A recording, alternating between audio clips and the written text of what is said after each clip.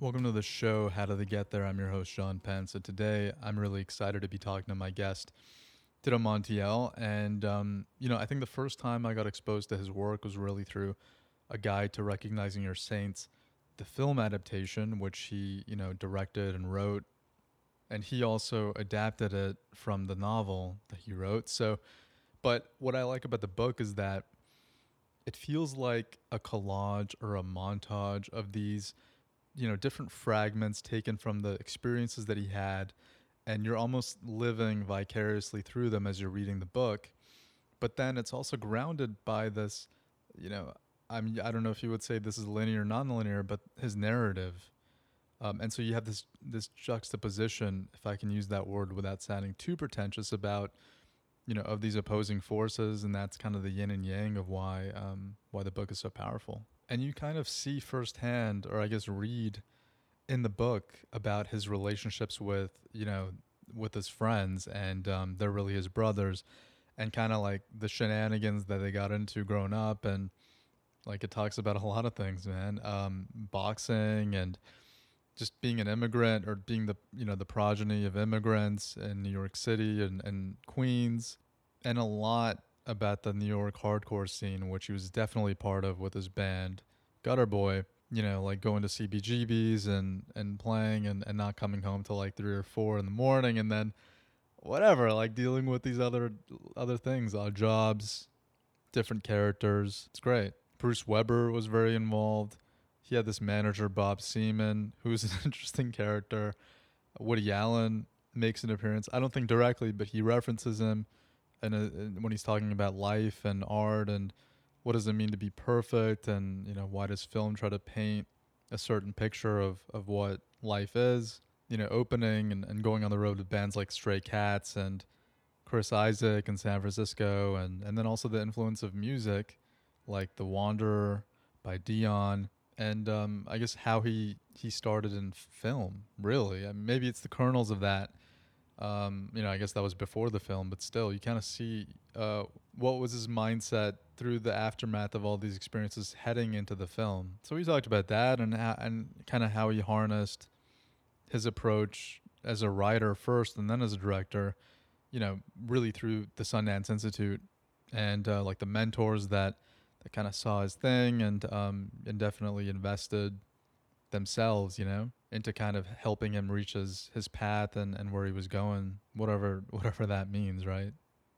Seems kind of very like naturalistic and, almost like very spontaneous and to the moment. I think you need that. It's a Guide to Recognizing Your Saints. That was the film with, Shia LaBeouf and Robert Downey playing the young and adult versions of him, respectively. Melanie Diaz and Channing Tatum.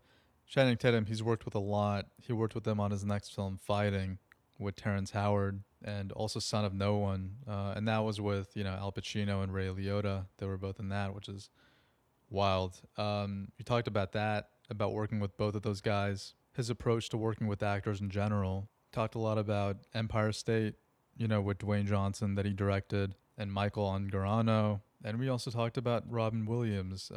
He directed Boulevard. That was his last film, and the experience working with him on that. So I think the plan next, I believe, he's been developing these 2 projects, Riff Raff and After Exile. One of them is, I think, Dustin Hoffman is in talks for that, and the other one, I think Robert De Niro is in talks for that. So that's pretty cool. And we talked about the day that we're living in now, social media. I think Chipotle was mentioned, but mostly about the older days. Let's face it, things were better back then. I hope you enjoy it.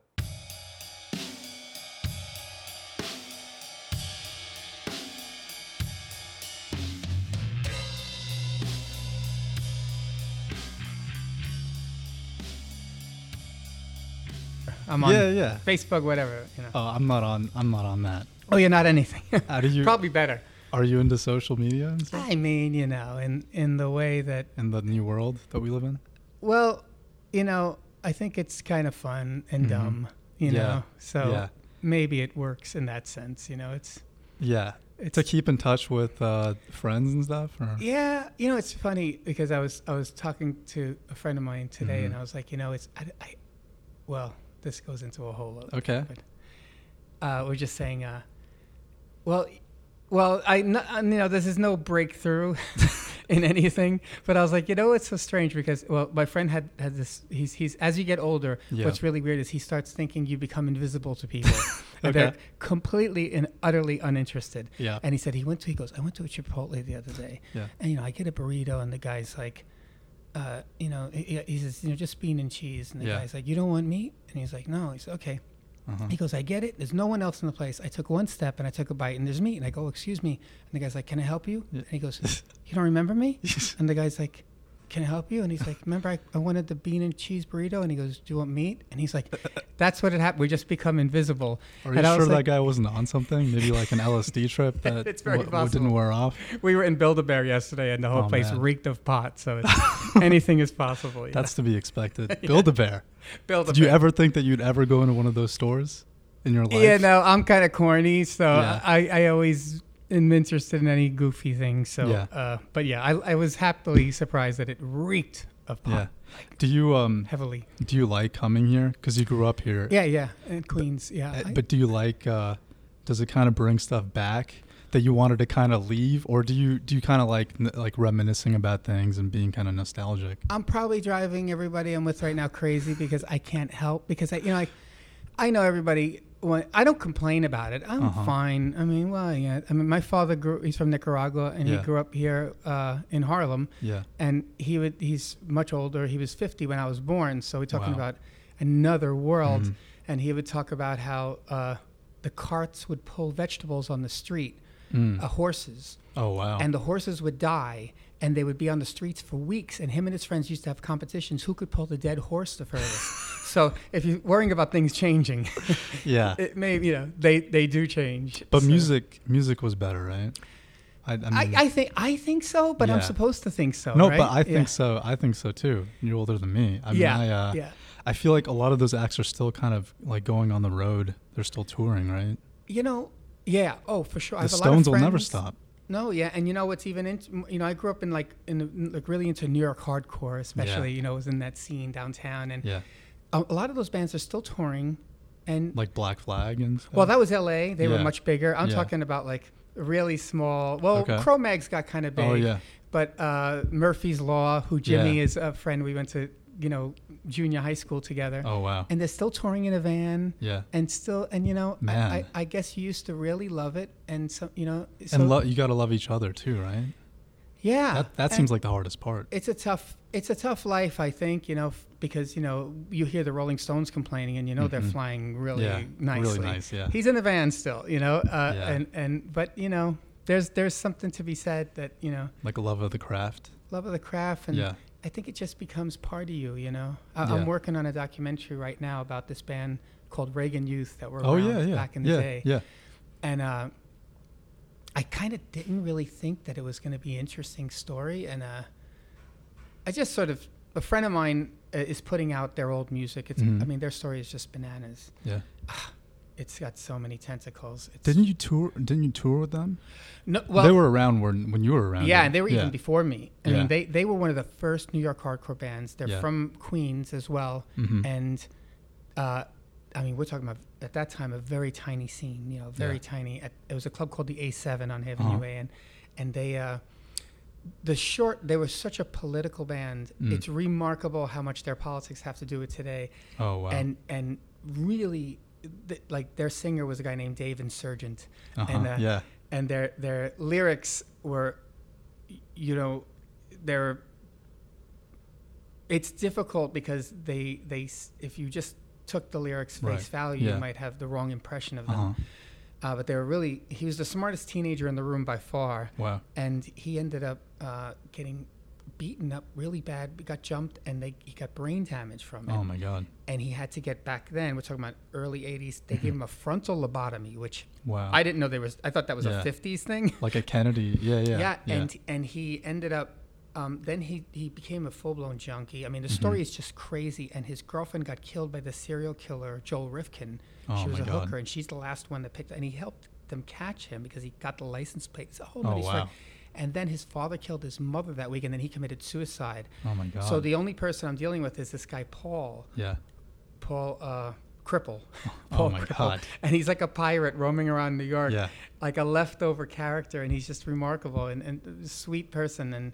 And it's just taking me down a wormhole that is, I mean, he still lives in one of the last squats in New York, which I didn't know there was still squats here. Yeah. And it's so beautiful. It's like between B and C. In Queens? No, in downtown, Okay. like 6th Street between Avenue B and C. Oh, It's been a squat since back in the day. I remember it was called C Squat when I was a kid. Yeah. But he's living in it. And Wow. you walk into it, and I'm like, my God, it's like a museum because it's been a squat for over 50 years now. Yeah. And all the people over the years, so many artists end up in that world. Oh, yeah. It's like, it feels like like an you're in a archive. Basquiat museum. And I'm like, someone's going to buy this place one of these days. I get the chills thinking about it and just Smithsonian. turn it into, and it'll and then gentrify it. Oh, 100%. Yeah, they'll be selling T-shirts and you'll be out of here. Is this your first doc? You know, I oversaw one called Rubble Kings, which I came in late in the game on it, but this guy had contacted me on Facebook, and he was doing a documentary about, The Warriors, the movie. Yeah. Well, it was based on a true story, vaguely, which I had no idea, and everyone my age grew up loving the Warriors, and I was like, what? And he went and interviewed all these old gang guys from the Bronx that are still hanging in, and their names were like Karate Charlie. You don't meet people like this anymore. And so I sort of worked on that a bit. I didn't direct it, just produced it. And it was just another fun old New York. It feels like you're catching these last of a. What's that guy's name? That guy also, he was involved with the Driver movie. The documentary. That. Yeah, Shan Nicholson. Yeah. Great guy. Yeah, he lives in Queens. He's a DJ. Oh man! And he's just all docs all day. Yeah. Which is a heavy load burden I'm learning to take on. Yeah. Because they go where they want to go. Oh yeah. So it's kind of like being a roadie or something in the band. Yeah, you could think. I mean, and I'm sure there are documentaries that you plan out. Yeah. But like I don't know if you ever saw Capturing the Friedmans. Mm-mm. Oh, it's crazy. Really? It's about a family that but. Whoa. But I know the sound guy who was working on it, and Yeah. I met him, and I said, "Oh my God, you did Capturing the Friedmans," and he told me the backstory on it. If you see it, you'll understand. Yeah. That originally the director wanted to do a documentary about clowns in New York that make a living as clowns. Oh man. And they left the microphone on one guy while they were eating lunch, and he's telling the story of his family, and he goes, "I didn't feel like it was very ethical, but." I went over to the director and I said, I know you want to make this about clowns, but you might want to listen to what they were talking about at lunch. Uh-oh. And then when you watch Capturing the Friedmans, his family with the Friedmans, and their family is heavy, heavy business. I don't like clowns at all, man. Well, this might not help that case, yeah. No, would you say because like you said, you grew up in Astoria here. Yeah. Would you say that Mr. Frank and the accordion, that was your first exposure to music, right? Would you say Yes, for me, yeah, unfortunately. But You took lessons with that guy? Wow, okay. Why do you say unfortunately? Oh, no, I mean that jokingly. Okay. I mean, I didn't grow up in a musical house. My father did not, it sounds comedic, but he really didn't know who Elvis was. If you said to him Elvis Presley, he would go, very old school. And pre-rock and roll, yeah. Pre-rock and roll, and he comes from a immigrant come to America from Nicaragua. Yeah. He liked the Halls of Montezuma for some reason, that song, and he liked My Wild Irish Rose because my mother was Irish from Brooklyn, and that was the extent of his musical likeness. But he insisted I play the accordion, which was torturous. He insisted. I Why? hated it. I don't know. I think just to work out values. Yeah, it's funny because it turns out to be a big part of my life, and he used to fix typewriter. He was a typewriter mechanic, which at this point is like being a blacksmith, Like kind of obsolete, yeah. It's totally way obsolete. Gone, unless you're a super hipster. He could be an extreme hipster at the same time. Like esoteric, but he used to fix all the typewriters at the pawn shops up in Harlem. Wow. Along 125th Street, there's a place called Maxie's. So he would go from pawn shop because people would steal typewriters a lot for some reason. Oh, yeah. And sell them to pawn shops, and they'd all be broken. So that's how he would make money. And he'd go wow. from pawn shop to fixing typewriters. And he'd stick me in front of the pawn shop Maxie's, which was on 125th and Lenox, when I was like 5 or 6. And I'd play the accordion outside for money. And my friend Antonio would dance the tarantella. Oh, yeah, we're like, dun, dun, dun, dun, dun, dun, and we'd be there all day. We were like, you know, 2 monkeys. Yeah. And we'd make some money. And, with the case open and everything? With the case open. And, you know, I imagine it looked like a pretty good novelty. You know, 2 little white kids on the street, 125th Street in the 70s, playing the accordion, one's dancing. But we were there always, and it was a nice memory. You know, closest to friends. I mean, I feel like... because I had kind of like a tight group of friends when I was really young, but then we just kind of went like different directions, I guess. And I haven't talked to some of those guys in probably like 15, 20 years, maybe even more than that. Strange. It's like with you and your tight group of friends. I mean, I think you call them like your blood brothers. Like, was it kind of like, why do you think that happens? Like, why do you think you're so tight and then just you kind of don't stay that tight anymore? Like, what do you think happened? Well, time is a strange thing, right? Time and distance, nothing like it. It's odd. My parents were much older when I was born. I have 3 sisters, but they were all out of the house. They were 25, 24, and 22 years older than me. Oh, wow. So I was born an uncle. So you were an only child, basically. Yeah. And my father was 50 when I was born. My mother was 49, 48, which very odd at that time in particular. Now it might not seem as weird, but... So for me, friends were very much like family because I just clung to friendships. I still am like that, you know. So I was maybe more close to my friends than some people could be. I mean, everybody has their childhood friends, you know. Yeah, so. I guess you're growing up together too. Like you're getting in all these like, I remember in the book you talk about like coming to Manhattan and just having these food fights with each other, just like with like leftover room service stuff outside the doors, right? Plaza. We would go into the Plaza and the Penta Hotel. And the Marriott, when it first got built, was a big one because it had the round see-through elevators. Oh, wow. And I have crazy memory for things, but this could be wrong. I think it was the 36th floor back then. You could go and they had, we used to look for the, I guess, concierge rooms or something like that. So, and how they allowed 6 lunatic kids to sneak in, I don't know. There was clearly not enough security. But we had figured out in each of those hotels where there were rooms that they would leave you alone in. So we'd go and collect all the food that people would leave out. You know, they'd order room service, I guess. Now I understand it a little better than I did then. I didn't quite understand why there was food at everyone's store. Not everyone, but there's something there. We would just collect the food. Bring it to this room and watch MTV because they had a TV, which, you know, at that time, MTV wasn't even in Queens. Certainly not, we didn't have cable. So that was pretty fancy. We'd go and steal food. I guess it's stealing. Hang out in the rooms and man, there's watch nothing MTV. like that. Life but still, but you still, would you say you still prefer like hanging out in Astoria in Queens? Yeah, you know, I'm a homing pigeon in ways, you know, and I it's weird because I never didn't like where I was from. I loved it. You know, I have friends that hated it. I loved it, as complicated as it was. But Manhattan was always this other place. Just incredible to me. Like I in awe of it. You know, I still am. I'm driving my wife and daughter crazy right now. I'm walking. I can just walk forever. And I had this vision when I was very young that Manhattan was the place. Like I just knew there was something special there. So I used to love. Going way back, we'd go to. I would. Things that make no sense now, you know, when we would go, we were very young then, you know, going, I mean, I'm talking young, like my daughter's age, maybe 12. Wow. And we'd go to Central Park and I would say, okay, there'd be like 15 of us. And I'd be like, okay, let's play tag. And you can go anywhere in the park, which not understanding how big this park can be, you know. And then, of course, we'd run and we'd lose each other. And whichever friend I was with, well, we'd spend the day together. And it was, to me, just, and then as I got into being a teenager, St. Mark's Place changed my whole belief. In what way? I can't think of anything more influential in my weird life than finding the world of downtown. You know, but like a blessing. You know, it's you get very nostalgic as you get older. Like I said, I'm a homing pigeon, and I still find myself going to these places.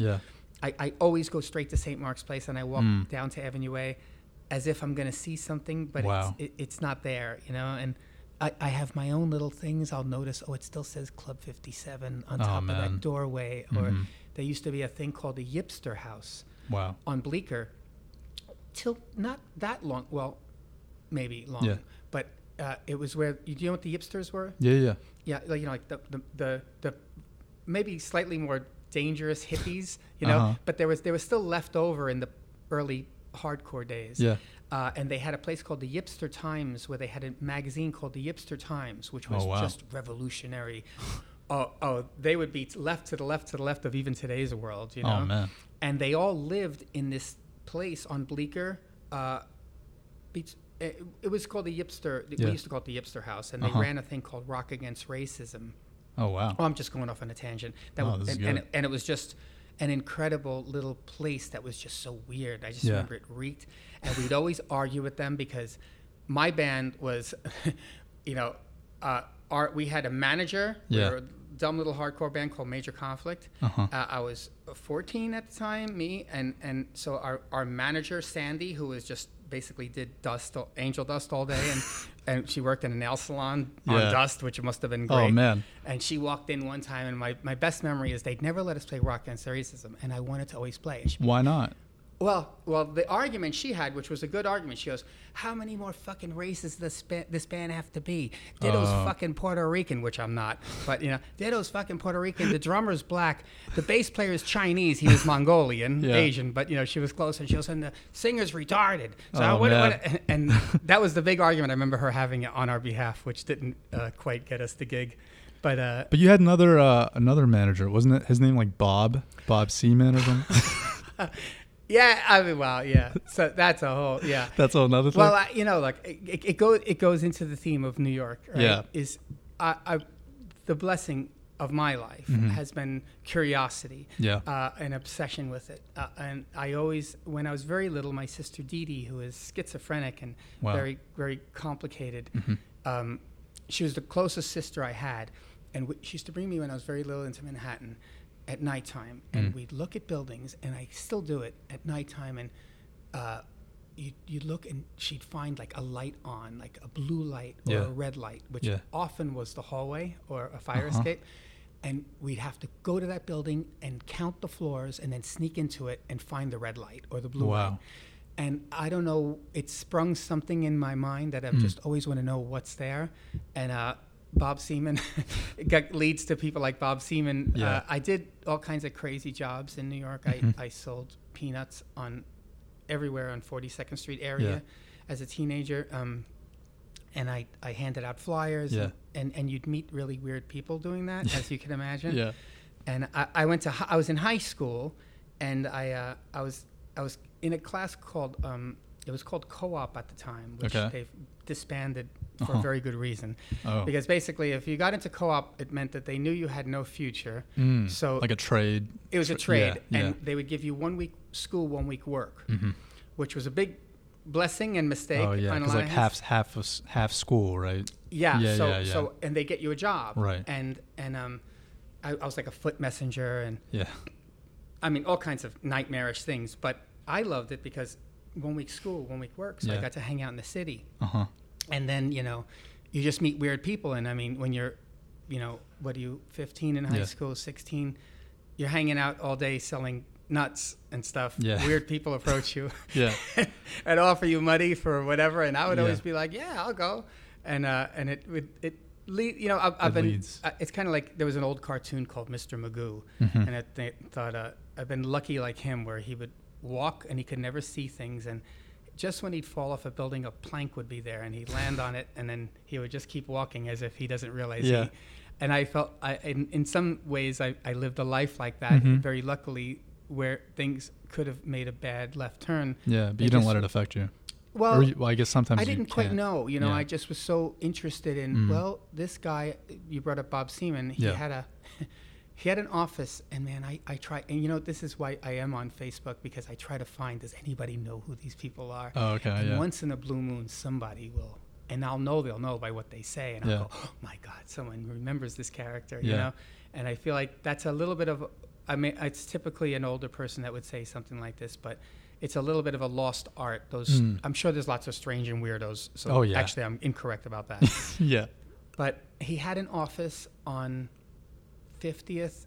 There was a club called the Kit Kat Club, which was like a little kind of strip joint, I guess, or something like that. I mean, near the peep shows, but it was a strip club. And he had a office upstairs from it, and he had.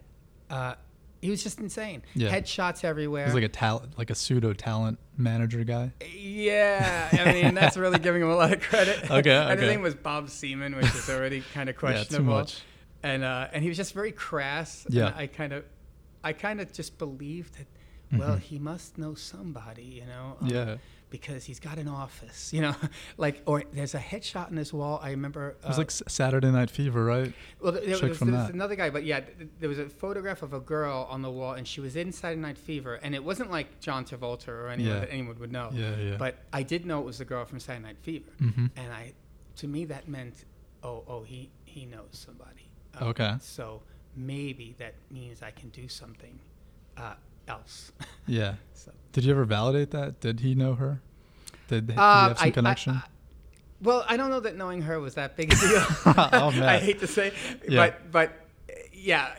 He may have printed a headshot. It's questionable, yeah. Everything is questionable. But then you also, speaking of, using, I guess, social media to, keep in touch with people, but Ginsberg, you were in touch with him, right? Yeah. You hung out with him. He took some weird, interesting pictures. Yeah. Allen Ginsberg. Yeah. You know, it sounds really ignorant, or and I don't mean to discard these things because they're very valuable in my life. I just never understood anything. Anywhere I went, I just go, and whether Bob Seaman's behind the door or Allen Ginsberg. Yeah. And I found them both as interesting, but with him, he had a great quote: "Don't follow my path to extinction." Oh wow. But he would take pictures of people. I'm trying to remember how I met him. I can't quite remember exactly. He had an apartment on 12th Street, I think. Yeah. Like First and Second or something. And he actually said a really, once in a while I stand in with a class or something like that, and they ask, and I said, listen, the one quote that he said that I think is invaluable to anyone that wants to be any version of in the arts, whatever that may mean. Yeah. And he said to me, he was very, I didn't know him that well. We hung out a couple of times, ate gruel, which is, I think, intestines or something weird. Oh, yeah. But he said he had this really, really cool apartment. I mean, in a regular building, and it was pretty big. And he says, this apartment is rent controlled. And I said, he goes, it lets me be a writer. Oh, wow. And I thought, what? I actually, in hindsight, I thought at the time it meant nothing to me, but it meant enough that I still remember him saying that off the cuff, as if. And I think, boy, maybe that was a deeper thing to say than I had. Why do you think that is? Well, I think people look at art or creativity. Maybe the world has changed in that sense that you think. I think of like hardcore when I grew up on it, or say even like hip hop at the time. I don't think people thought they were ever going to make money off it. Right. I don't mean this. In an idealistic way or anything special. It just didn't cross your mind. So you either did it or you didn't do it.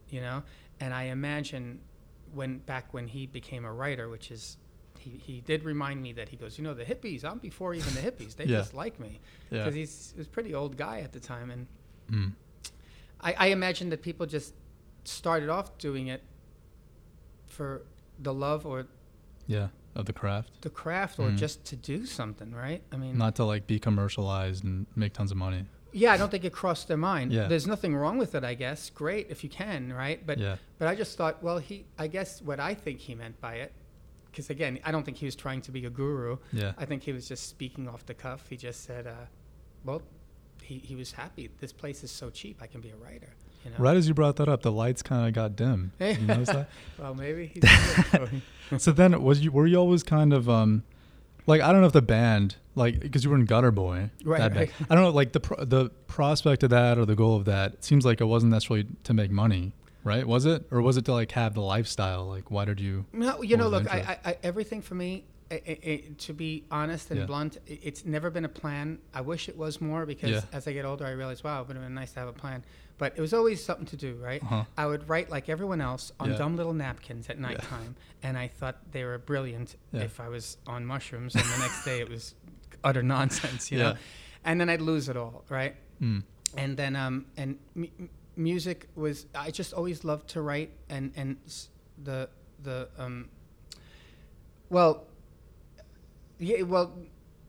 when I got into, I started off in this hardcore world only because the quick on it was me and my friend Ray, my friend since kindergarten, we still speak every day. Wow. His brother had a punk magazine, and I remember I would look at it, and I thought, oh, these people are so interesting. Was it like Talking Heads, or I guess more hardcore stuff? It was the Ramones, but I only remember that there was a band called Destroy All Monsters, and I thought it was the coolest name, and they had the name written weird, and there was a girl with a shaved head, and I remember thinking, who are these people? I gotta find them, you know? Yeah. And we cut out of school. This is before any music, and we knew they were in Greenwich Village, but of course we didn't know where we were going. Typical Queens kids, and we got off at Canal, so we overshot. And somehow we found our way to a place called the Rat Cage, which is a little crappy record store on like 9th and A or something like that. And he ended up putting out the first Beastie Boys 45 when they were a hardcore band, and then he put out their first hip hop thing like Cookie Puss or something, and the first Bad Brains thing. He would make little records in there, and it was just, I just thought the place was the coolest thing I ever saw in my life. And we ran into this guy, and he said, hey, you know, I'm going to start a band. You want to be in the band? And I didn't play anything except a really bad version of the accordion. And he said, you look cool. I have a guitar. You can play guitar. And literally, he lived in Queens, funny enough. So we all went to his apartment, and they practiced in the Ravenswood Projects. They were a band called Urban Waste at the time. They were. And he wanted to start a new band. He says, oh, this is Ditto. He's going to be the guitar player. And this is Ray. He's going to be the drummer. And he taught me how to play La Bamba on one note, you know. And that Saturday, that was like a Saturday. A week later, we played a show at the A7 Club, and we did La Bamba. And, you know, just screaming. And I couldn't believe it. And to me, that lesson has stuck with me forever, where it's like I had friends that were really good on guitar, and they were practicing forever, trying to figure out how to play a Led Zeppelin song or something. And they never played a live show, and we were awful, and we were playing. And to me, it was like, oh, I'd rather just make stuff, and whether the lyrics are dumb little... just be expressive and do it. And it changed your life, because you start thinking about things. But then, so I was in a hardcore band, and we put out a little 45 that we recorded in a basement on 42nd Street called Variety. And our drummer at the time, a guy John, he had a nervous breakdown, and they printed out 1,000 records for us, and he broke 500. Wow. And he ended up in Elmer Psychiatric. It was a very sad story. But I never forgot how much I loved that record. And it's not good. It's horrible. But I loved it. And I love making it. And then as I got a little bit older, 18 or something, we started a band called Gutterboy, because I thought I was too old to play punk rock. And we tried to be serious, and we got this insane record deal through just a weird thing. And this weird bug hit me where they said, oh, you can be like U2. And I was like, U2? Like, I didn't particularly love them, but I thought, oh, my God, like, I could actually do this. There was always a way that I could do this for a living, because my father at the same time was always saying, take the test to be a fireman. A fireman would have been better, but he was obsessed with token booth clerk. And I was like, yo... funny enough, even their job is not as secure as you thought. But horrible for the guy that it happened to, but great for me. That week that I got called because I took the test and they called me, a token booth guy got burnt to death. A bunch of kids threw lighter fluid in and burned them. And I said, see, they killing those guys. So he gave his life for me. Man. But anyway, with the music, so I got this bug, and we made this record, and we lived this strange life for about 3 years that was just beautiful and beyond my wildest dreams. But it all fell apart. And then I look back and I say, oh man, I had so much more fun when I didn't care, and I played in this hardcore band. I got bitten by a bug with that band, and I thought, I would do anything the record company said because I couldn't believe somebody was going to take a chance on me in life. Yeah. So they said, "Oh, you should be okay, whatever you want." Yeah. And then when I got to make movies, I couldn't believe I was getting another chance to do something different in life, and I said, "I'll never fall down that hole again that I did, where I'm going to remember what it was like to do it yourself and make little tiny things that if people like, they like, and then inevitably, if you have a little bit of luck, you start getting bit by that bug again." So I try to remind myself how much that meant. To stick to that, not to be anything special about it, because it's just always been a chance to do something. Yeah, it's only been the only thing I've concerned myself with. Like, oh, if I could do this now, yeah, that sounds good. When did the film interest start? Because I know you mentioned in the book, like there was this one day where you were waiting for your friend Mike, right? Mm-hmm. And he was like a cabbie. Yeah, and you were waiting for him, and then it was like someone from West Side Story. Oh. That died of AIDS. Yeah, he played Tony, I guess, on the original play. I don't think it's the movie. It's not the movie. Yeah. It was just random. Then I was. We met in Midtown. Yeah. So I was probably either handing out flyers or selling peanuts, because that's what I did. Right. In Midtown. Flyers and peanuts, or like freaking Frozades. They even have those at Chipwich. What is that? They were like frozen. Oh, okay. Frozen lemonades. Oh, I see those all. Chipwich were like sandwiches with ice cream in the middle, and it was hell. Sounds pretty good. And what was great is like Frozades. I remember they'd give us 100 cups, right? Yeah. I don't know how much they were, say $3, whatever. So at home, when you came back at night to this horrible office, where, just so you know, those offices, when I sold nuts, they were all over the floor. We'd pick them up all over the floor and put them in. Oof. But with the Frozades, they count your cups. So if they give me 100 of these, I came back with 0 cups, they'd won $300. So I go to the store and buy 50 cups and give it to you in those cups, It's clever, yeah. Yeah, but anyway, so I met, if I was in Midtown, which I do remember being, Mike would drive a cab. He was great. So such a trip. He would banish you from his cab if you read his name, because he was bothered. Because some people get in and they read the name. Yeah. His name is Mike O'Shea, and they say, "Oh, Mr. O'Shea, can I go?" And if they just said his name, he'd go, "You got to get out." Why? Because he goes, "Oh, that's them. They're trying to intimidate me and let me know they know my name." And I'd be like, "Listen, Mike, maybe cab driving is not exactly." But he went to pick me up, as he often did, and we would just meet and walk around, and all these people were going into a theater. I don't know if it was the Cats Theater. One of those famous theaters. Right. And it was raining, I think. Yeah, it was probably raining. But I would just go in, not because I was a film or play fan at all, just to go in. Oh, well, a bunch of weird people walking in. I went in, and they were having a thing for the guy who played Tony. Right. And it's just one of those moments in life that you just sort of stumble onto something. And I just thought, it didn't inspire me to make movies. What did? Nothing. I had no dream to make movies. It was not part of the plan. When you wrote Guide, you weren't like, this is going to be I'm going to adapt it or make a movie inspired by this or whatever. Oh, hell no. Yeah. I wrote it like I wrote anything, going back to the hardcore type world is you dumb little, in the band, because we weren't good enough to play other people's songs, we had to make our own. Yeah. I was pretty good at wielding some version of a song together, and it was usually be something to do with life, Sometimes it's meaningful, sometimes it's just goofy, probably more goofy than meaningful. But and then I would write on napkins, like anybody else, little thoughts. And my band had broken up at the time, and for me it was really hard because I didn't go to college like most of my friends did. I was literally selling peanuts, and then I got this crazy record deal that threw me into a whirlwind for 2 years where I really thought, wow, I'm never going to have to work again. I can do this forever. And then, we just lost everything. Like when I mean everything, I had nothing to start with, so I went right back to zero. How did that end? Well, it's too hard to really put my head around, other than we just were a band that we're not good enough to be that successful, and we had some lucky breaks, and then we had some unlucky breaks, which is the way it goes, And then, but then, you know, for me, it was like a family, and like also like it had not been my dream, but then it became my dream. So sometimes that's, I don't know if it's worse or not, but like it's like, oh wait, I didn't think about this, and you brought this to me. Yeah.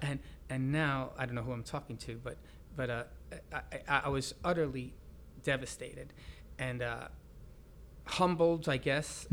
You know, and I thought, oh my gosh, like what do you do now? You know, like everybody goes through in your early 20s. You know, like I don't think that there's ever anybody that quite knows what they're going to do. But for me, it was pretty drastic because I hadn't had any. I didn't go to college. So you're selling peanuts. Peanuts isn't exactly like a bridge proper vocation for life. Yeah. Yeah. Yeah. So and it's kind of you sell peanuts, you make peanuts, but yeah. And I mean, I didn't really have anywhere to live. So a friend of mine, I mean, this is getting into the whole thing, but he had just been. He just had been diagnosed with AIDS, right? Wow. And this is at the time when AIDS was like, it's still pretty bad, but then it was pretty like. This is like fatal. Early 90s-ish, or? This is yeah. I mean, yeah. And he you know, it was pretty close to a death sentence, if you want to say. Yeah. And he had gone to a rehab to get off drugs too. He was gay, but you know, a lot of things involved in that.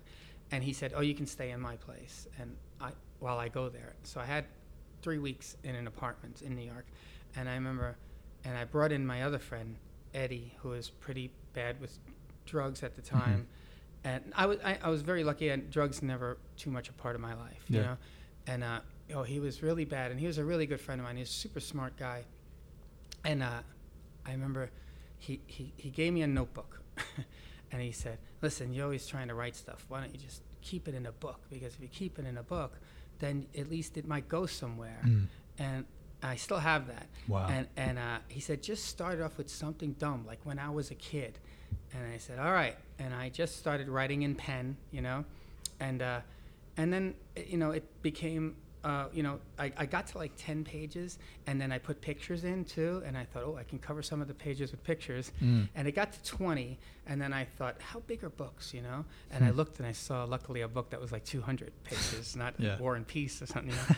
And I was like, okay, I'm a tenth of the way there. If I can get to 200, I can make a book, you know? Wow. And it was just something to distract me from maybe reality. Okay, I can do this. What I'm going to do with it, I don't know. And then the book...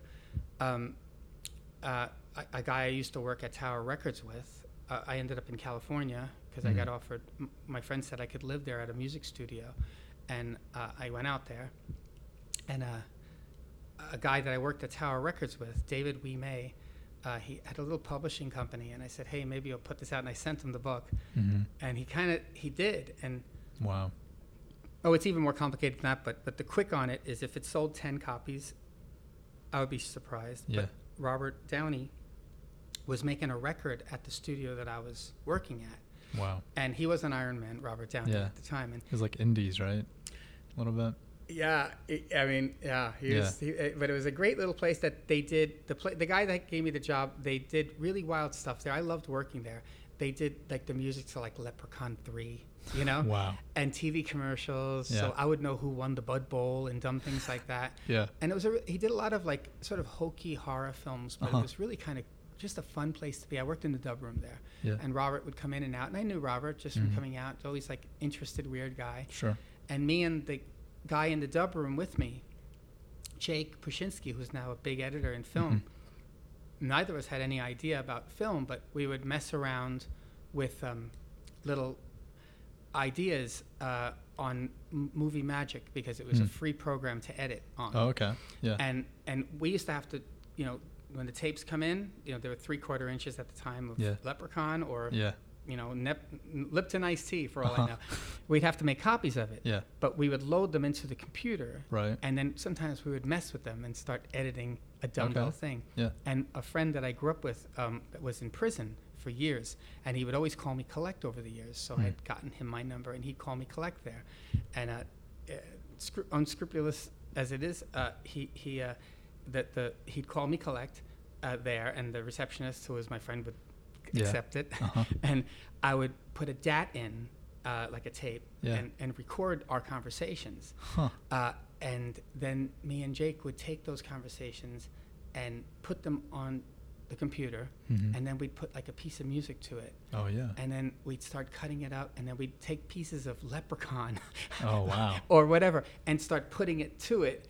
And we started saying, oh, this is kind of fun, you know? Yeah, it is movie magic, right? Yeah, Yeah. it was. Yeah. And then he had remember, this is before phones were filming. So Yeah. he had a little camera in there that we had found that was a wind-up camera. Wow. And I guess they used to use it for car crashes. And we filmed some stuff with it. We put it into the computer, and we started making little weird movies just in our board time in the dub room. And then I remember we made one for like a minute, you know, and I thought it was good. You know, I was like, wow, this is pretty good. Then we got to 3 minutes, and I was like, hey, man, how long are movies? Yeah. You know, like 100 minutes. Hey, we're 3% of the way to a Yeah. movie. And then Robert, who would come in and out, we'd show him the weird movies, and he'd be like, oh, man, you should make a movie. That's really cool. And I'd be like, what do you mean we should make a movie? You know, like, you can't say those things to me. You know, I take them seriously. Yeah. And then Jonathan was the guy who ran our studio, and he said, oh, you know, Ditto wrote a book. You should read it. And Robert said, why don't you make a movie out of this? And in my head, it scared me because me and Jake started talking about it, and we were like, we're going to make a movie out of this thing starring us. Okay. Because if it's us, we don't need any money. Yeah. And who cares if it's terrible? Yeah. But then Robert said, yeah, you should make it. And then I thought, oh, no, we have to get, like, buy stuff now. Yeah. And he brought down Trudy Styler, who's married to Sting, the singer, and she is a producer, and she had just made a movie called Lock, Stock, and Two Smoking Barrels with Guy Ritchie. It was his first movie, I believe. Wasn't Sting like a backup singer for that Cherry Vanilla? He was her bass player. Yeah. She was the singer. Yeah. Yeah. Okay. So full circle, right? Full circle. Yeah. Very, very odd that we all and Robert. Do you want more water, by the way? No, I'm fine. Okay, I'm fine. I'm just nursing it. But yeah. So Robert said, sorry, I'm just going off on a crazy. No, tangent. this is good. But Robert was like, you hey, should make a movie. You should make a movie. Yeah. I've got a person. You should go to lunch with, you know, Trudy Styler and her husband Sting. And I'm like, Sting? Yeah, you know, I'm working in a dub room in Los Angeles, in Santa Monica. And I got to lunch with Sting and Trudy Styler. Wow. Very odd. Yeah. And Trudy's like, oh, you know, I looked at your book, and I still to this day don't believe Robert ever read it. I think he was just being nice. Come on, man. I mean it. I mean, not being humble. I mean, it's just not his thing. But he was sweet enough to take it. Just a weird. I think we kind of liked each other, and we were both weird. And he's like, so Trudy says, oh, I think we'll make I think I can get the people who wrote a movie at the time called Sexy Beast. Oh yeah. Which was Ben Kingsley, right? Ben Kingsley. Yeah. He's like, no. Yeah. And they'll adapt your book and make a movie out of it. And I was like, oh my gosh, you know. So I went back to work. I called Ray, my friend since kindergarten. I told him. He's like, oh man, you better not mess this up. And I said, I think I could write it. And he's like, no, you better not. Just give them it. I said, yeah, but I want to get a shot. So then I met Trudy again, and I said, hey, you know, maybe I can get a shot, you know, like trying to write it as a movie. Yeah. Now, I thought INT at the time meant introducing, which it means interior. I learned from yeah. And EXT I thought meant exiting, but it's exterior. So I knew nothing. But Trudy said, oh, well, the guys who wrote 60 Beast, they'll do it. They're not available for 2 months, but they're going to do it then. So in my mind, I had 2 months. Right. Okay, so 2 months, I got to figure this out quick. So I was listening to her and Robert talking at lunch, and she said she loved a script called United States of Leland that was made with Ryan Gosling. Oh, yeah. And so I went to a script store, and I bought a copy of it on Hollywood Boulevard. Doesn't get much store. Yeah. Yeah. Nice. I doubt it's like the Colony here. Yeah. These places don't exist anymore. Yeah. And I got it, and that's when I was. So I literally started copying the way the script looked into Microsoft Word, which is a lot of spacing. Yeah. And I was just trying to make it look professional. Right. Would be the right word. Sure. But I would say, okay, I'm going to put my street there. I know that, you know. And then I didn't understand why they kept exiting a street. It didn't make sense to me. Yeah. But okay, and then I would see their character name, which it's a whole lot of spaces to put it in the middle if you don't have proper formatting. Yeah, whatever you use these days. Yeah. And but I thought, okay, I'll put my words, what they're saying, in my streets. And I thought okay, I can copy this. And, and so I wrote this nutty, obsessive script that was like 150 pages, which is way overshot. Yeah. In like 2 weeks of straight up craziness. Yeah. I put acts into it because for some reason in my mind, it should say act, which is utterly unprofessional. I don't know why in my mind I thought things are 5 acts, which it turns out 3 was the correct number. Right. And I overshot, as I often do. And I would put like act 1, and then, which is kind of laughable. They may have thought it was clever, but didn't realize. There's no one way to do anything, well, right? that's definitely not the way to do it, but, at least I don't believe it is. But it worked, and I mean, I always would say, okay, if I give this to Trudy, she's going to say, oh, no way. So I put the name of this guy that used to come into our studio a lot that wrote Dexter. Remember the show Dexter? Yeah. He was the creator of Dexter. I put his name on it because I said, oh, if she thinks he wrote it, she'll read it, Wow. And she goes, I said, oh, Trudy, we had a little time, so this guy wrote this. Yeah. I said, wow, he did it for nothing? That's incredible. I'll read it right away.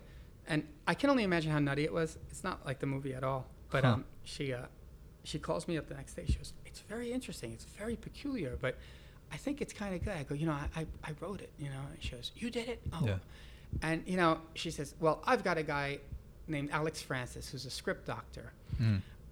Turns out it's another blessing. And she goes, you should work with him because he's going to tell you how to properly do this, but why not give it a shot? Yeah.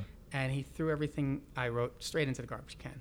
Oh, man. But he said, you do have a voice, so let's play with the voice. And he helped me sort of understand the thinking of it. Oh, well, I thought I was being professional. Again, I don't think anyone has to be professional. Yeah. I was so worried more about it looking professional than being good. You're kind of subconscious about it. Yeah, because I was so scared, But anyway, so got to write this crazy thing. And then that original script that was 100 and whatever pages, 5 acts, it got passed around. And this woman named Leslie Erdang, who I've still never met, gave it to a woman at Sundance, which not the film festival. Yeah, the Institute. It's quite incredible.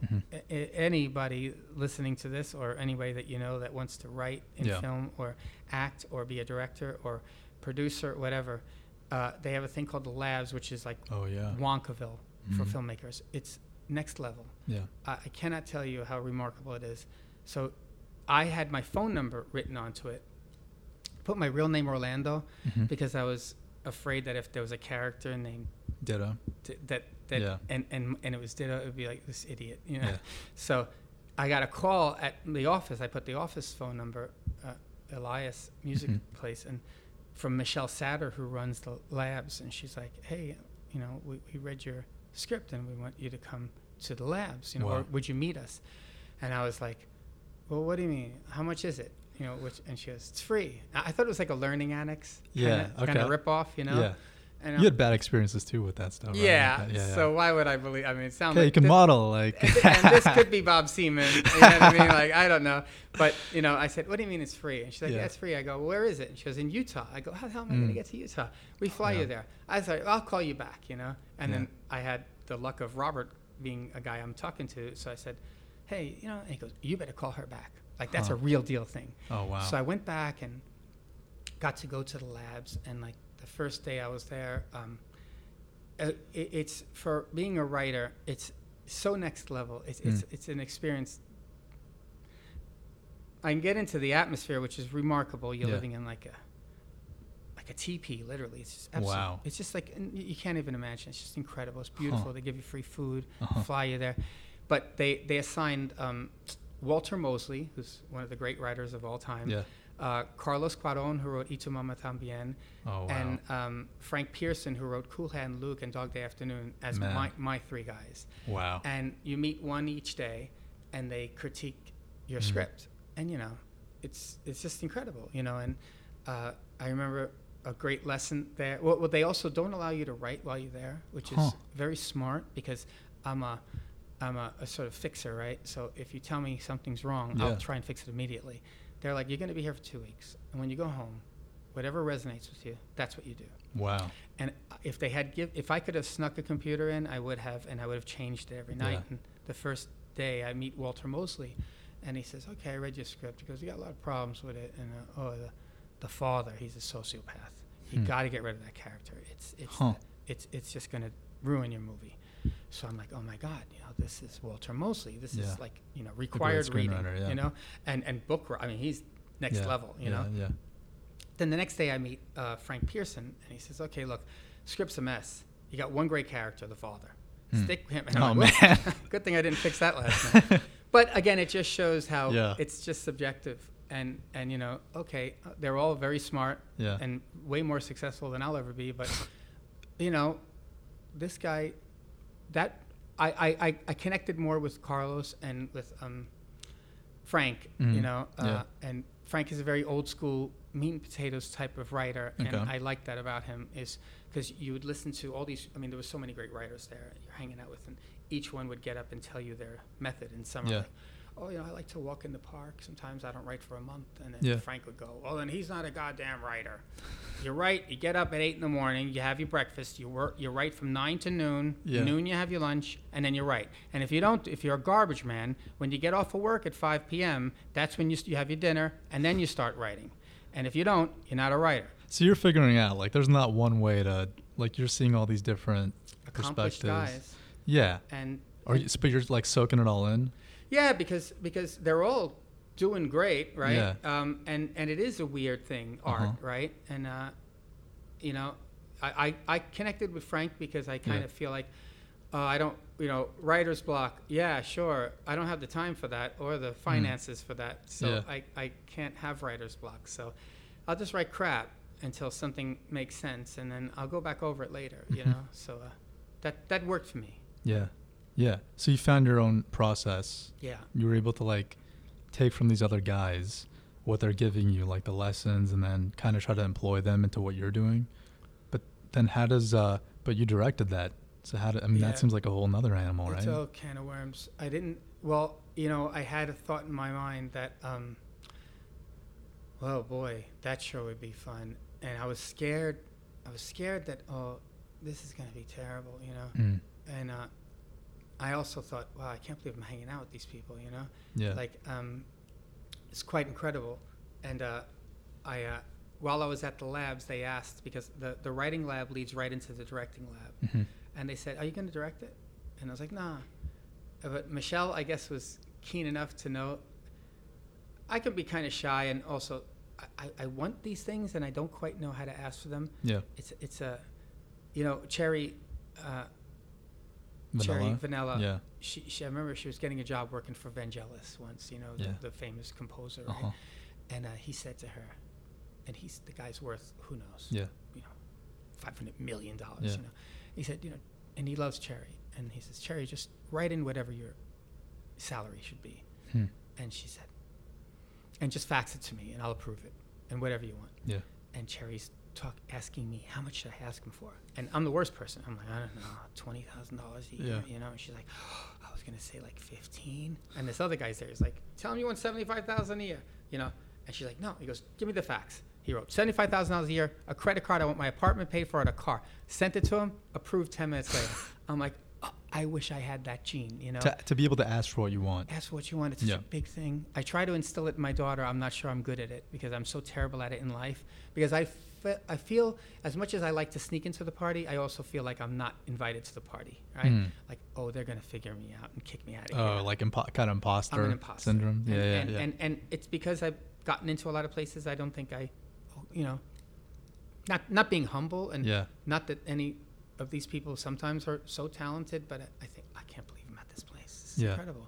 So when they asked me if I was going to direct it, I thought I could do it, and I prayed that I would have the courage to ask, but I couldn't say it. But then I have this other manipulative or deviant part of me that is like, okay, I'm going to get them to ask me. Yeah. Oh, okay. All right. I can't ask them. And I remember, like, I would pray that Robert, so Robert's the guy, he's crazy enough to say you should direct it, So I would throw all these things out. Hey, Robert, do you see these little weird shorts we're doing? And one day he's like, why don't you direct this thing? And I said, I don't know. Maybe you should tell Trudy, So Trudy calls me up and says, well, now Mr. Downey thinks you can direct this film. I said, I swear I think I could do it. Once you open that door, then I'm in the party, Okay. I was like, I swear I think I could do it. I know that sounds crazy. And because we had gone down such a crazy thing, and Robert, she says, well, here's the offer I'll make you. And this is like an offer that doesn't come along much in life. And she said, Robert, he'll be in a short you make. It has to be 7 minutes long, and it has to be a flavor of what you would do. And if I like it, you can have the job. Wow. And that's the gig of a lifetime, right? So it's like American Idol or Project Runway. You know, don't make a dress out of Cheerios. Good luck, you know? And I was like, oh my God! Except Robert Downey's the Cheerios, right? Yeah. So I got that wind-up camera that we had, me and Jake. Right. You know, and I went to a music rehearsal studio that was $9 an hour called Swing House, and I rented 3 hours, $27. And Robert came down, and I said, hey, just read from the book on this thing. And he's like, what do you mean? I said, don't worry, just read, you know? Yeah. So he sits there. I'm sure he thought it was a goof, but, you know, he did it. And then filmed these kids here in the city. My friend has a place up here called Alice's Teacup or something. Okay. This girl. And she said, I was putting out that anybody know any weird looking kids, any crazy kids, whatever you can get, I got to do this short. Yeah. And I got my friend Antonio, who a lot of it was based on his younger brother, to get all his friends together. Wow. And I said, okay, we're just going to go roam around. I don't know what we're going to do. Yeah. And we filmed them doing weird stuff. And the actress Jenny Slate, who ends up being a pretty big actress, she showed up and she's part of it. Wow. And we made this short in one day, and I brought it back. And Jake in the dub room, he's got, you know, I think editing is like drumming, like you're born an editor. You may get better, but you don't learn the drums. You are the drums, and you might get better. You know, editing is like that. It's a magical thing. I don't have the hands for it, you know. And he started cutting it, and we were up all night, you know, 3 days, and putting in Antonio, my friend from prison, who would call his voice into it. Wow. And I said, it's got to be 7 minutes, you know, mixed in Robert reading from this book. And we made this 7 minute short. And I thought it was pretty good. And Trudy saw it. And she says, oh, it's really good. And, wow. And then the labs brought me back in for the director's lab. So then you're, you know, somewhat invited to the party, you know. And I remember being at the labs and Boogie Nights was the big movie at the time, right? Yeah. And, you know, what they do at the labs is just incredible. I mean, it's just the director's lab is even crazier. So the first day you get there, they give every person a script, 1 page. It was 7. They bring in, I think, 8 people from all over the world. Yeah. And my roommate was Sterling Harjo, who has Reservation Dogs now. Which, and so me and him were there, and a couple other people from all over the world. Yeah. Maybe 4 people from America, and all over, and they give you the script, and you shoot it. They give it to you in the morning. You get to bring a couple of actors. Another guy named there, can't remember his name, brought in at the time Philip Seymour Hoffman. Wow. So to do his shorts. Oh man. And each day you film another scene from your movie when it's going to be. You film a scene. You shoot it, you rehearse it in the morning, shoot it in the afternoon, edit it, and show it that night in a theater in Sundance Village, it's called. So okay. Oh, yeah. And on a screen, and, you know, in the audience is like Ed Harris and Robert Redford. You know, they're the advisors. Oh, and man. It's so embarrassing because they're terrible. It's horrible, right? And the guy who had Philip Seymour, his name is Kazuo Ono. He was so freaking good. Really? Oh, my God.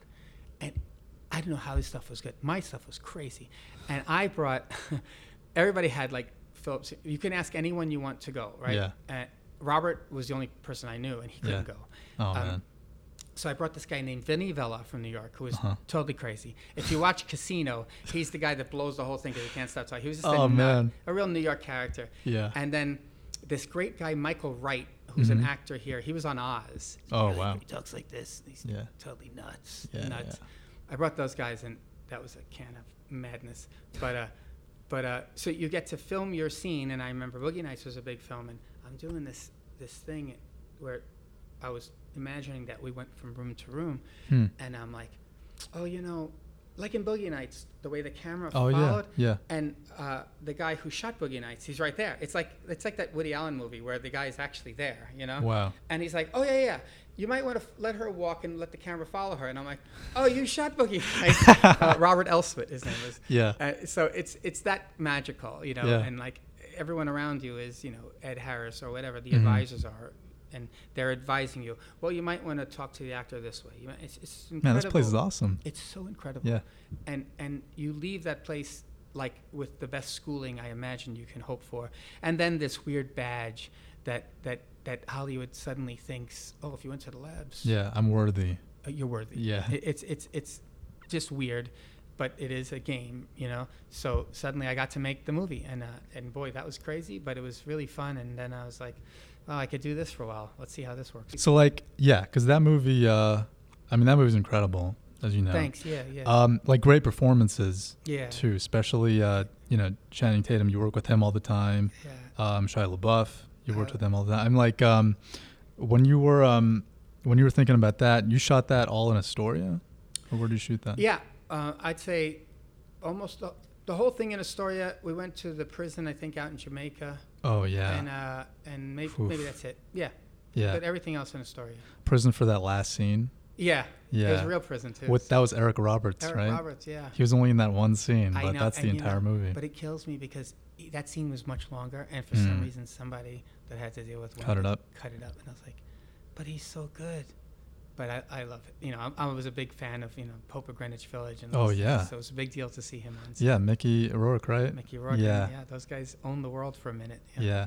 Did you because that character because Shia LaBeouf plays you, I guess that version, and then also Robert Downey. Mm-hmm. But then because at the beginning he's like, my name's Ditto. I'm gonna leave everyone in this film. Right. Did you feel like that when you came to LA, coming from New York? Yeah, a sense of I'm a homing pigeon in many ways. Yeah. I've got my friends for life, many of them, and I don't let go easily. It's a big deal to let go. I don't know. Maybe it's just abandonment issues or whatever that may be attached to me. So I always thought. I don't know. Again, I didn't leave here because I hated New York. Yeah. I left because someone gave me a job and I had nowhere to go. So that's the way I followed my nose, So. But at that point when you made Guide, did you feel like, all right, now I'm a director, now I'm going to do this? Like, this is going to be my chapter now? No. The life that I'm living? I thought, I'd like to do this, know. I snuck in, I gotta stay at the party and hope no one notices that I'm here, you know. But I didn't, I think more in a terms of maybe a blue collar life can be a better life in the sense that or I don't maybe that's not true, but I didn't have the like the desire for white collar stability. Is that what you're talking about? Oh no, I would love the stability. I just never had it, Yeah. But I just thought, okay, I got to keep doing this because, I don't want to not be able to do this, Yeah. So, and I know, look, there's lots of lessons to be learned about learning the power of no, but I just can't I can't use that word. Yeah. So there's very little things that I won't engage in.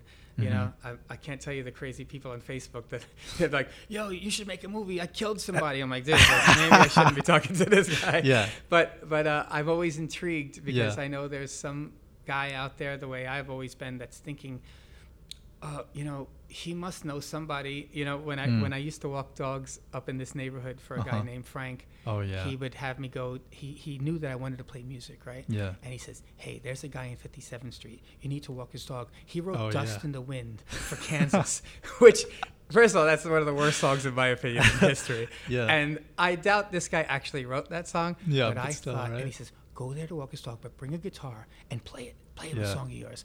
And like a nut, I would show up at this crazy person's house that supposedly wrote "Dust in the Wind" and play the guitar because maybe he's going to give me an opportunity to do something different and not be a token booth clerk, Right. And so I thought of movies as, okay, I got to make this movie, and it was very crazy, and I'm so happy. I loved that movie. I loved making it.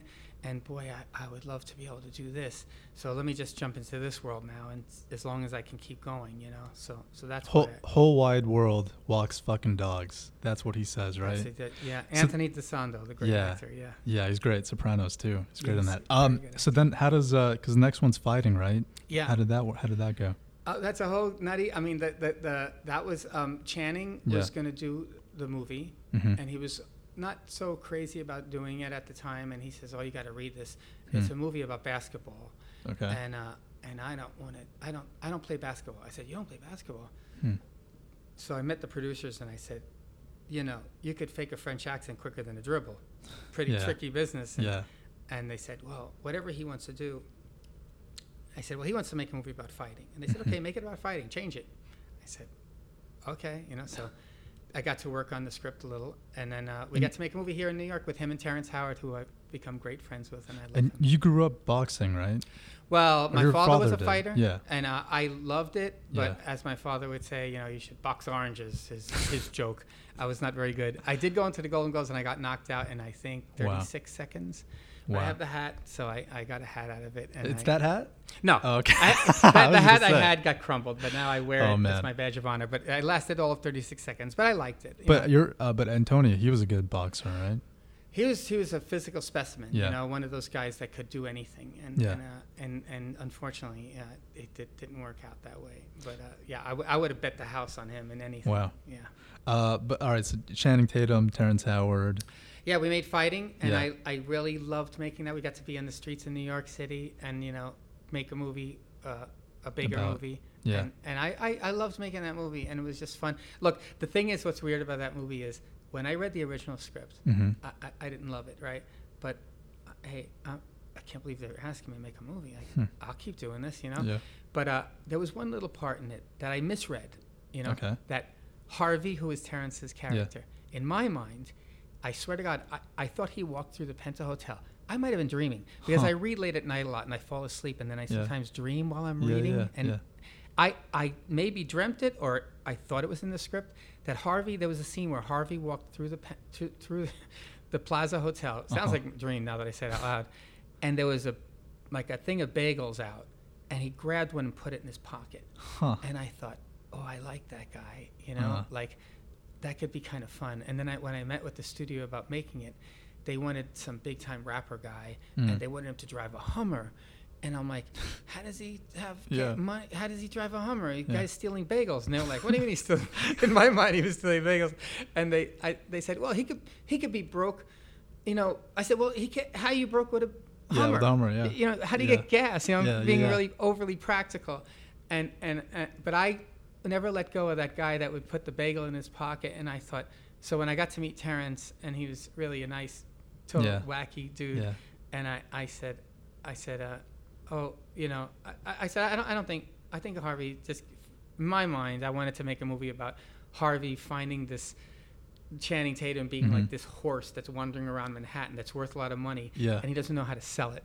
Okay. And so that was my vision of it, you know, like almost Midnight Cowboy-ish, like you're just too, you know, because I don't know, they don't make movies about people being broke anymore. It's got to be loaded. So I thought, no more ratzos. No more ratzos. Yeah. So I had some fun. Of course, when we first finished it, everyone had a heart attack. Like, why is Terrence acting so weird? And I thought, I remember saying to Terrence, I was like thinking, oh, I got Terrence Howard. He's so good looking, and he's such a cool guy. You know, like how does he seem just humbled or whatever? You know. And I watched the thing about the making of Midnight Cowboy, where Dustin Hoffman said, well, you know, there's this trick that if you take 1/50th of your step away and shorten it takes away all your coolness. So I said to Terrence, hey, Terrence, just try and take shorter steps when you walk. And sure enough, it's a funny trick. And you're kind of not cool when you shorten your steps. Aren't you, didn't you work with Dustin? Well, we're talking about doing something right now. So I got to meet him just recently for the first time. So that was pretty like, oh my gosh, you know, these people you get to meet. You know? Yeah. So then, man, speaking of that, like you worked with Pacino. That's to me the top of the hill, right? Yeah. I mean, like Son of No One. And I mean, like Carlito's Way is my favorite movie ever. I just love that movie because I think it's everything. It's a beautiful love story. Heat. Yeah, I mean that dude he's Al Pacino, you know. And what's incredible about him is, you know, he had like one scene where he's got like say 5 pages of dialogue straight, and it was his 70th birthday, I remember, and he was doing Shakespeare in the Park at night. Wow. And he's coming to do our scene in the day, and he shows up, and it's like, you know, oh my gosh, you know. Yeah. And he's like, okay, this is where we're gonna do it. I said, yeah. He goes, can we just run it once? I said, of course, you know. He goes, you can film it if you want. You know, I said, okay, film it. He does all 5 pages. Wow. Like nothing. And what's crazier, because I'm not a stickler for script. Like, I mean, I love to write it, but you can change my words. Yeah. I'm not mammoth, you know? Yeah. And, but, you know, the script supervisor, so he says, I think I messed up, you know? I think I missed 2 words. And the script supervisor says, he missed 2 words. I'm like, that's even crazy. But why am I shocked that, you know, Jordan came and dunked on me, you know? But he was just a dream. Oh, man. A sweet guy, and, you know, he's Al Pacino, the dream of all dreams. Yeah, and then Liotta, too. I love Ray, and Ray was a friend, you know, and it's so sad, awful. man. It's so heartbreaking. Yeah. And, you know, he's one of the guys you know, you connect with some people, you know, some people you're just in awe, you know, and of course, it's like making movies like a circus, you know. You all hang out for 4 or 5 months, and you're talking about every deep thing nonstop, and then you go off to the next circus, and then maybe I'll see you out there again. And I always hope to work with Ray again, and it's just awful that he passed away. You worked with Tracy again on that the Clapper. Tracy, yeah. Tracy's a trip. Yeah. How did that story come about, by the way? Because you wrote the book. Yeah, you know, I was going to do that movie second, right after Saints, and I really wanted to do that. And at the time, I was going to do it with, the comedian who died.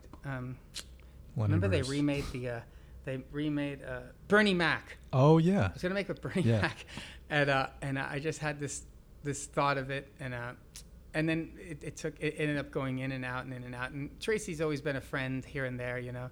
And he's Tracy Morgan, so it's always happy to give him a call, you know. But he's I think, subtle, right? Like, kind of in both. Yeah, you know, I don't know. I don't know what it is about comedians, you know. Like, it seems like, you know, when they can act, they're kind of special because, I don't know, that's a generalization, I guess. But I like him a lot, you know. So, yeah, he can do that. And then Empire State. Yeah. I love that movie. You worked with, you know, Dwayne. That's. But I think the secret of that is that Michael Ungarn. How good that is guy's he? he's a good actor. incredible. It's like that scene where like Dwayne Johnson, he's kind of like checking him out. He knows that he's the guy, and then Michael goes in this other guy's car, and it looks like he's totally in shock. Like he has all this money, and he's such a good actor, that guy. I love Michael. Yeah, he's I think he's on This Is Us a lot now, and he's directing things too. He's very, very good actor, and that was a nutty movie because what's funny about that movie is it's based on this guy who robbed a bank, right? Well, robbed a place where they store money at night, right? Yeah. Back in the 70s, and this dude is bananas, right? Yeah. They were on set the whole time, right? Wow. And you know, like he's kind of like an old Greek guy, right? And what was so funny is, you know, I talked to him, and he's from the neighborhood I grew up in. I'm very familiar, you know, and just funny guy because sort of like I would talk to him and I would say, Chris, like.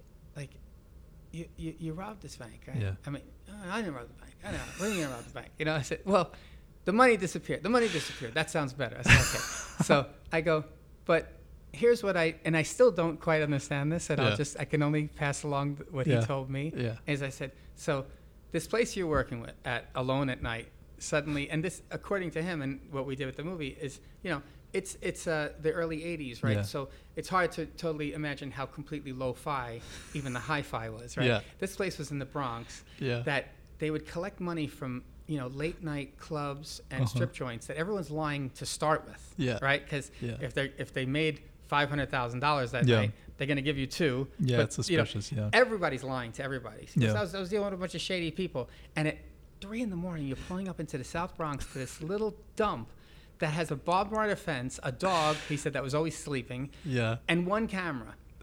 And he goes, and we drop off, you know, $200,000 in cash. Yeah. And he goes, my job was to sit all night and look at it, you know? So what do you do at nighttime when you're bored? You start looking about, well, how do I get that, right? Yeah. So, but the funny thing about that story was he says to me, I said, so you went to jail for it? Yeah. He says, yeah. And I said, but you came out and you hid the money. And he said, yeah. I go, but how does that work? Because he goes, well, I did my time. Double jeopardy. That was double jeopardy. You can't do it. I go, no, I understand that, but you can't steal money, hide it, go to jail, and then it's yours. He goes, what do you mean? Double jeopardy. And I go, I understand. I go, let me break it down. If I steal the Mona Lisa and I hide the Mona Lisa and I go to jail for 5 years for stealing the Mona Lisa, I don't get to hang the Mona Lisa up in my living room when I come out. He goes, I didn't steal the Mona Lisa. I'm like, okay, you didn't steal the Mona Lisa. There we go, man. It's all about what you can rationalize. Exactly. So then after that, you worked with Robin too, Robin Williams. Yeah. That was like his last movie, right? Yeah.